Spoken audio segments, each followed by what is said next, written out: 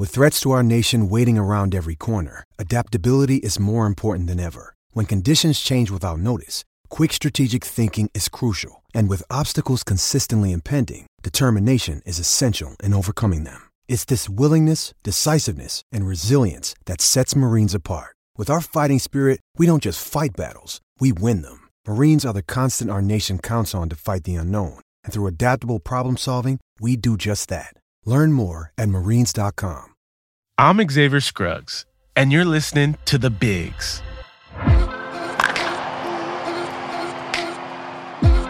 It was just sharing my thoughts on it and hopefully being able to just reach somebody. It didn't have to be a lot of people. It could have been one person. That's Jack Flaherty, pitcher for the St. Louis Cardinals. He's one of the top starters in the league. And when he saw what was happening with Black Lives Matter movement last summer, he knew he wanted to speak out against police violence. It wasn't a simple choice. My mom was scared. She was like, it's a scary place to be in because I don't want, she saw what happened to Kaepernick. But he went for it. We actually need more call for action. We need more people to continue this conversation, continue to, bring light to events like this. And, it's just like what would have happened if there was, if somebody hadn't filmed it or recorded it. We really wouldn't know. I played professional baseball for 12 years, for both the Cardinals and the Marlins. And the thing about baseball, every single player has their own path. We all have our unique experiences and bring totally different perspectives. This ain't your average sports podcast. This is MLB's first player-to-player show. You usually learn about your favorite players in short interviews after the game. On The Bigs, I sit down with them for longer conversations to talk about baseball and about life and how they're related. This episode, I'm going to chat with Jack Flaherty, not just about his career, but about growing up in LA, his relationship with his mom, and his activism. Stay with us. Whether it's delivering groceries to a neighbor or a night off from cooking, what if touching the life of one person could make a difference for many more? Now, each time you order online or tap in-store with your MasterCard at qualifying restaurants and grocery stores, MasterCard will donate to Stand Up to Cancer. One precious cent at a time, up to $5 million. Start something priceless. Promotion ends on August 31st, 2021, or when maximum $5 million donation is reached, whichever comes first. Debit, PIN, and international transactions ineligible. Stand Up to Cancer is a division of the Entertainment Industry Foundation. Terms apply. See mastercard.us/SU2C.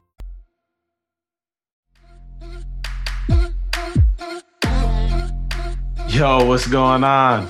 Yo, how you doing, man? I'm doing good, man.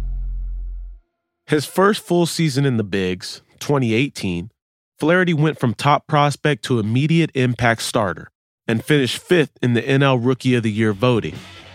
Jack Flaherty on the mound. As we mentioned, he was voted Player of the Month in the National League, a 4-1 record, and an ERA of 0. Today, Flaherty is one of MLB's best pitchers, and he's only getting better.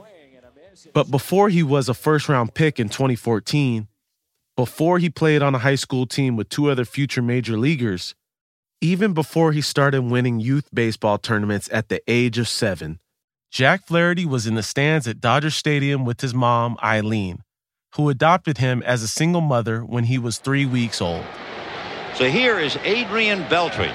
She took him to games when he was just a toddler. And he hits a line drive down the line. And I'd just sit there, like on her lap, wouldn't be running up and down the aisles. You see, you know how kids are. Just locked in. Yeah. As soon as he could start playing t-ball, his mom found him a team, and she's been a big influence ever since. She allowed my brother and I to be ourselves, but also would always push us to levels that she thought we should be at. And it always started with school. It was always school first. Grades came first. It was like, sports are great. Like, we're going to go and we're going to do this, but like, y'all better get your homework done and you better get A's. Because the second that goes, like, well, you're not going to be playing sports for a minute. Like, you might have a week off, or you might not be going to practice that week because, the grades are dropping. Right. So it was always, be disciplined and take care of the little things and the sports will come around. But she, especially now, we never talked baseball.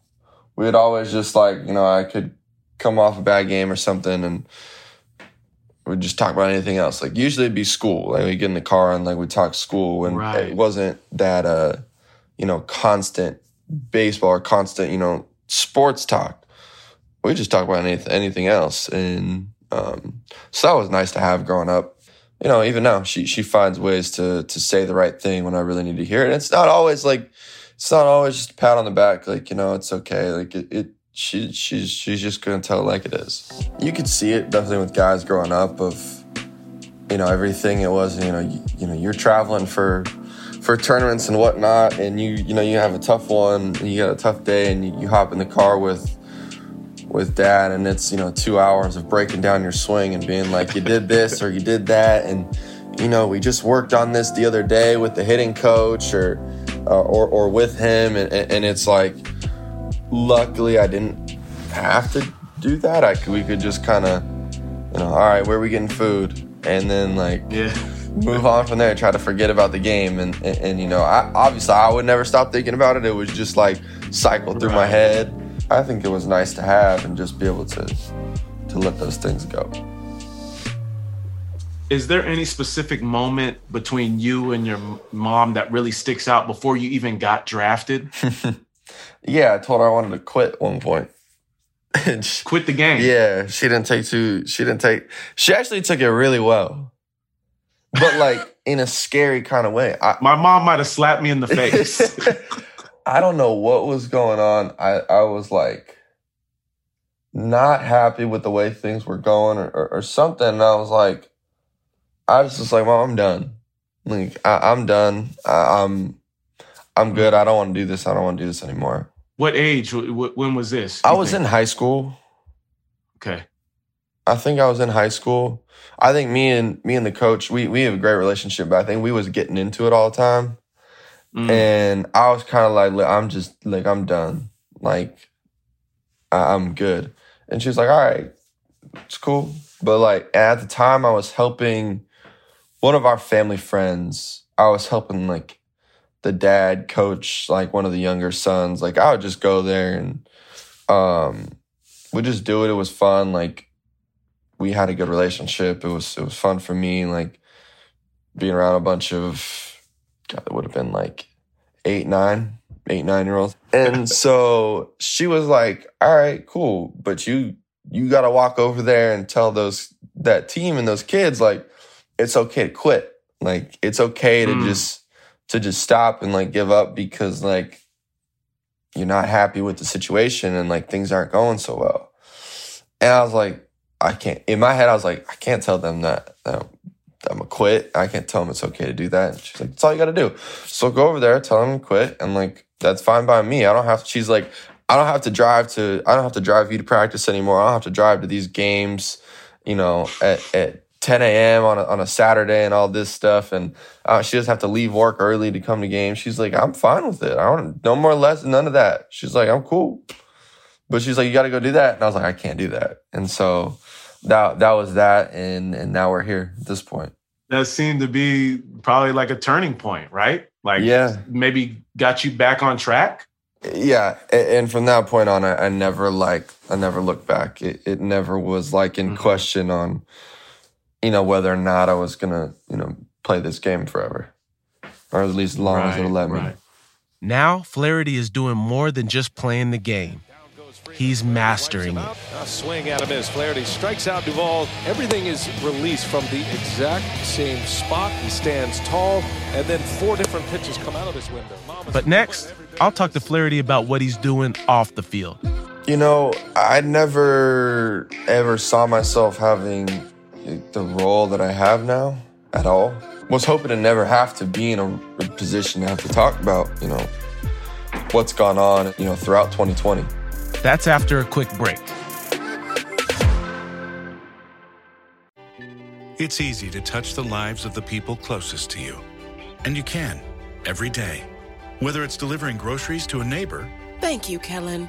Now what would I do without you? Or a night off from cooking. You got us tacos. This looks so good. We needed this. But what if it was just as easy to make a big impact? What if touching the life of one person could make a difference for many more? Now, each time you order online or tap in store with your MasterCard at qualifying restaurants and grocery stores, MasterCard will donate to Stand Up to Cancer, one precious cent at a time, up to $5 million. Together, we can start something priceless. Promotion ends on August 31st, 2021, or when maximum $5 million donation is reached, whichever comes first. Debit, PIN, and international transactions ineligible. Stand Up to Cancer is a division of the Entertainment Industry Foundation. Terms apply. See mastercard.us/SU2C.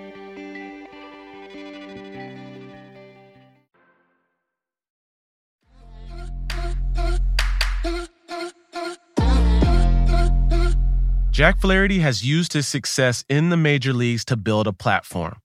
He has more than 100,000 followers on Instagram and over 65,000 on Twitter. So if he has something to say, people listen. Flaherty is biracial, and he identifies as Black. Last year, during the uprisings and protests for racial justice around the world, he was one of the most outspoken players in the major leagues.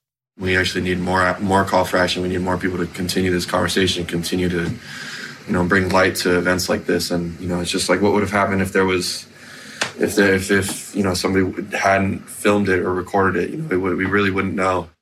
He tweeted a long message headlined by George Floyd's words, "I can't breathe," saying the badge and the blue uniform are not a pedestal that puts a citizen of the United States of America above the law. It was a powerful statement, condemning police violence, demanding the officers who killed Floyd be held accountable. And you don't often see players in the major leagues speak out like this. Flaherty told me that outspokenness is connected to his upbringing. Do you feel like growing up in a city like LA shaped your views on justice at all?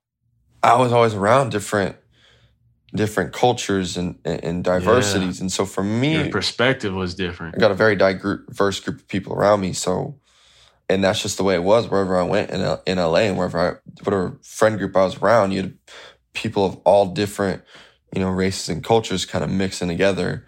And it was nothing. It was just like, that's just how it was. And so I guess in that sense, and then you get into the baseball world and you get to people who did not live in like that kind of environment. You see the difference. You can see it. Growing up in LA also meant watching Kobe Bryant. Flaherty has always looked up to the way Kobe used his voice. He embraced Kobe's mantra, tackling whatever's in front of you with intensity, being fearless, relentless. Kobe called it his Mamba mentality. Another thing about Kobe is he has such an influence, not just like on the court in his sport. He used his platform wholeheartedly all over the place. And I commend you because in today's society, even though athletes have an amazing influence, we're still often confined to being one-dimensional or being told to stick to your sport, right? And don't get involved in anything else. You haven't done that. I never ever saw myself having the role that I have now at all. Was hoping to never have to be in a position to have to talk about, what's gone on, throughout 2020. This isn't a time for sports to become a distraction. It's not a time to forget about everything that just went on and the protests that went on. And so it's trying to use sports and trying to find a way to keep the conversation going. Seeing the video of George Floyd and something, it just hit something. And there's been stuff that has gone on, and that was kind of the one that took a lot of people over the edge, and myself as well, because it was like, I don't know what you can say to convince me otherwise of what I just watched.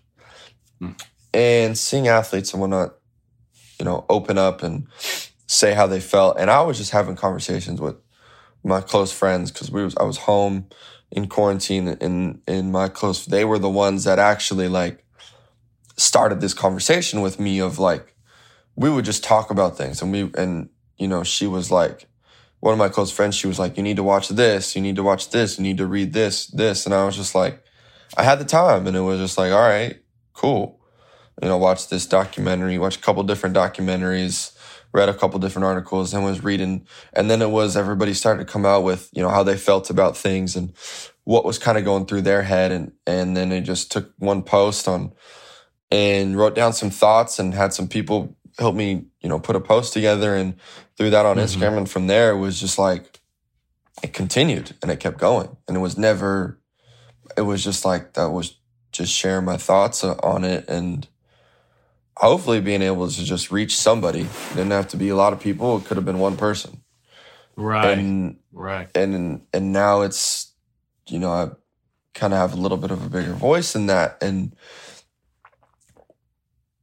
it was my mom was scared. She was like, it's a scary place to be in because I don't want, she saw what happened to Kaepernick. And she's like, there ain't a lot of people in baseball and she's like, I don't want that. I don't want you to be hung out to dry and be like the only one. She's like, the NBA, they all got each other's backs. Right. That's a good point. And even as athletes, like going back to, I don't know if it was whatever year it was, but like not everybody had Cap's back. It wasn't a unified thing. And then you look at Bruce Maxwell, who took the knee in baseball, and he kind of got, he was kind of done after that. Like he took the knee. Yeah, he was pretty much blackballed. Yeah, he was blackballed basically. And she was like, I'm not trying to have you. I don't want you to get in that position. Like, I love you speaking up and I love you talking, but like, I don't want it to put you in a vulnerable position.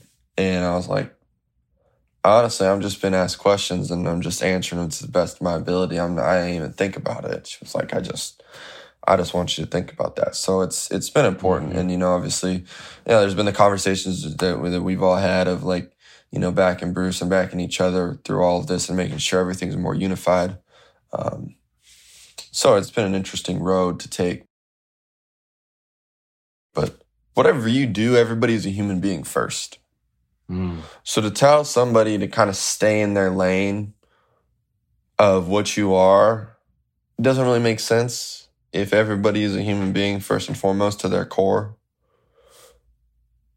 So I don't understand the stick to sports or stick to this or stick to that. Like, yeah, it doesn't mean, just because I'm not the expert in one area doesn't mean I can't offer my opinion or educate myself and speak out and learn about these things. Activism seems to be something that weighs heavily on your heart, and you're able to use the opportunities that you've had to express your thoughts and opinions. And those have been important to you.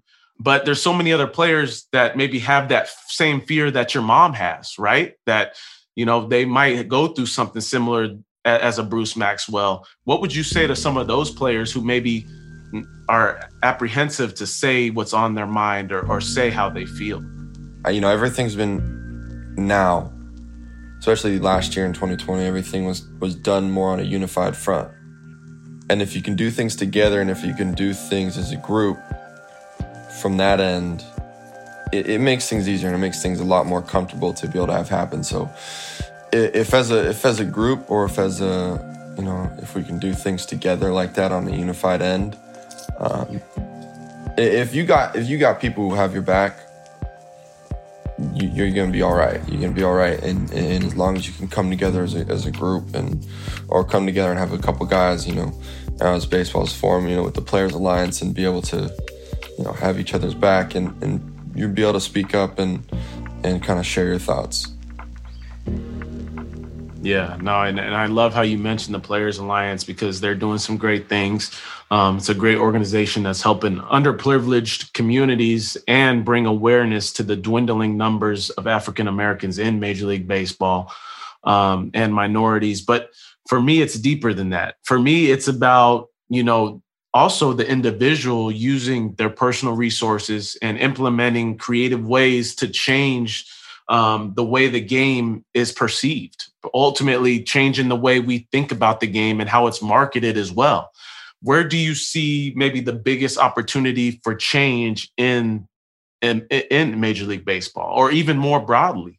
Well, first off, it starts with, in terms of Major League Baseball, baseball is an expensive sport for families.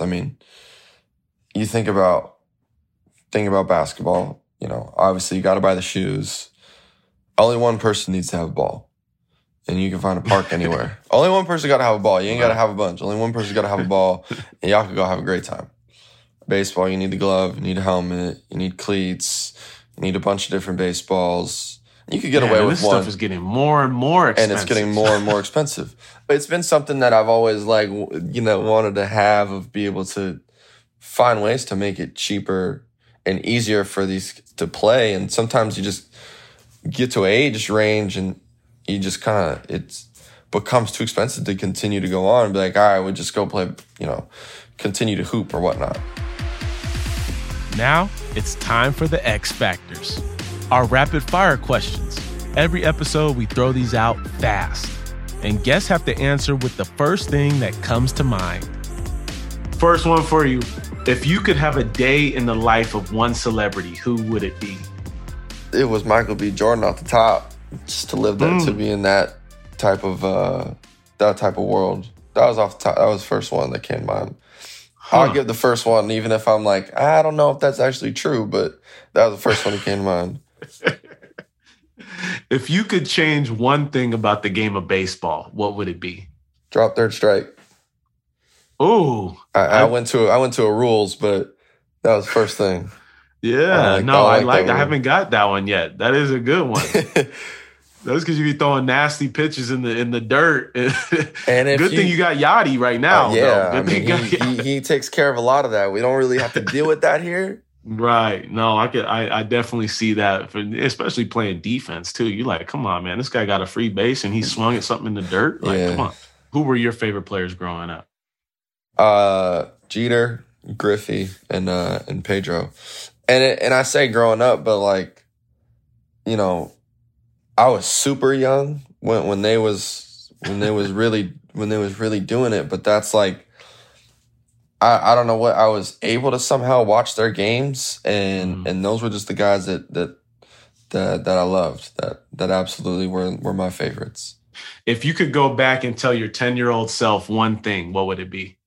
Man, real simple, just continue to be you. Never stop being you. Never forget where you come from. And I feel like I've been able to do that, but you're gonna, get lost along the way a couple times, but always come back to being yourself. And yourself is always good enough. Man, I hope the kids are listening up, because that's where it's at right there, man. Jack, I appreciate you, man. Keep working, keep doing your thing. Blessings to you and the family. Best of luck to you for this season. Excited to watch you.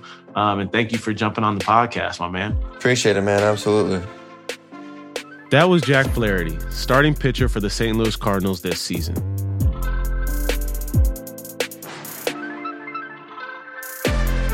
If you enjoyed this episode, please rate and leave us a review. It helps new listeners to find the show. You can discover more MLB shows at MLB.com/podcasts. Follow @MLB on all your favorite social media platforms, especially YouTube and TikTok. And follow me. I'm @Xavier_Scruggs on all the platforms. Our audio team is from Neon Hum Media and includes producer Haley Fager, associate producer Rob Dozer, production manager Sammy Allison, and executive producers Jonathan Hirsch and Shara Morris. Editorial support from Nick White. Mixing and engineering by Scott Somerville. On the MLB team, production support from Extraordinary Athletes. Ian K. is MLB's executive producer for podcasts. Special thanks to Barbara McHugh, Greg Clayman, Alicia Mullen, and Lance Gitlin. Music by Asha Ivanovich. Thanks for listening, and we'll see you next week.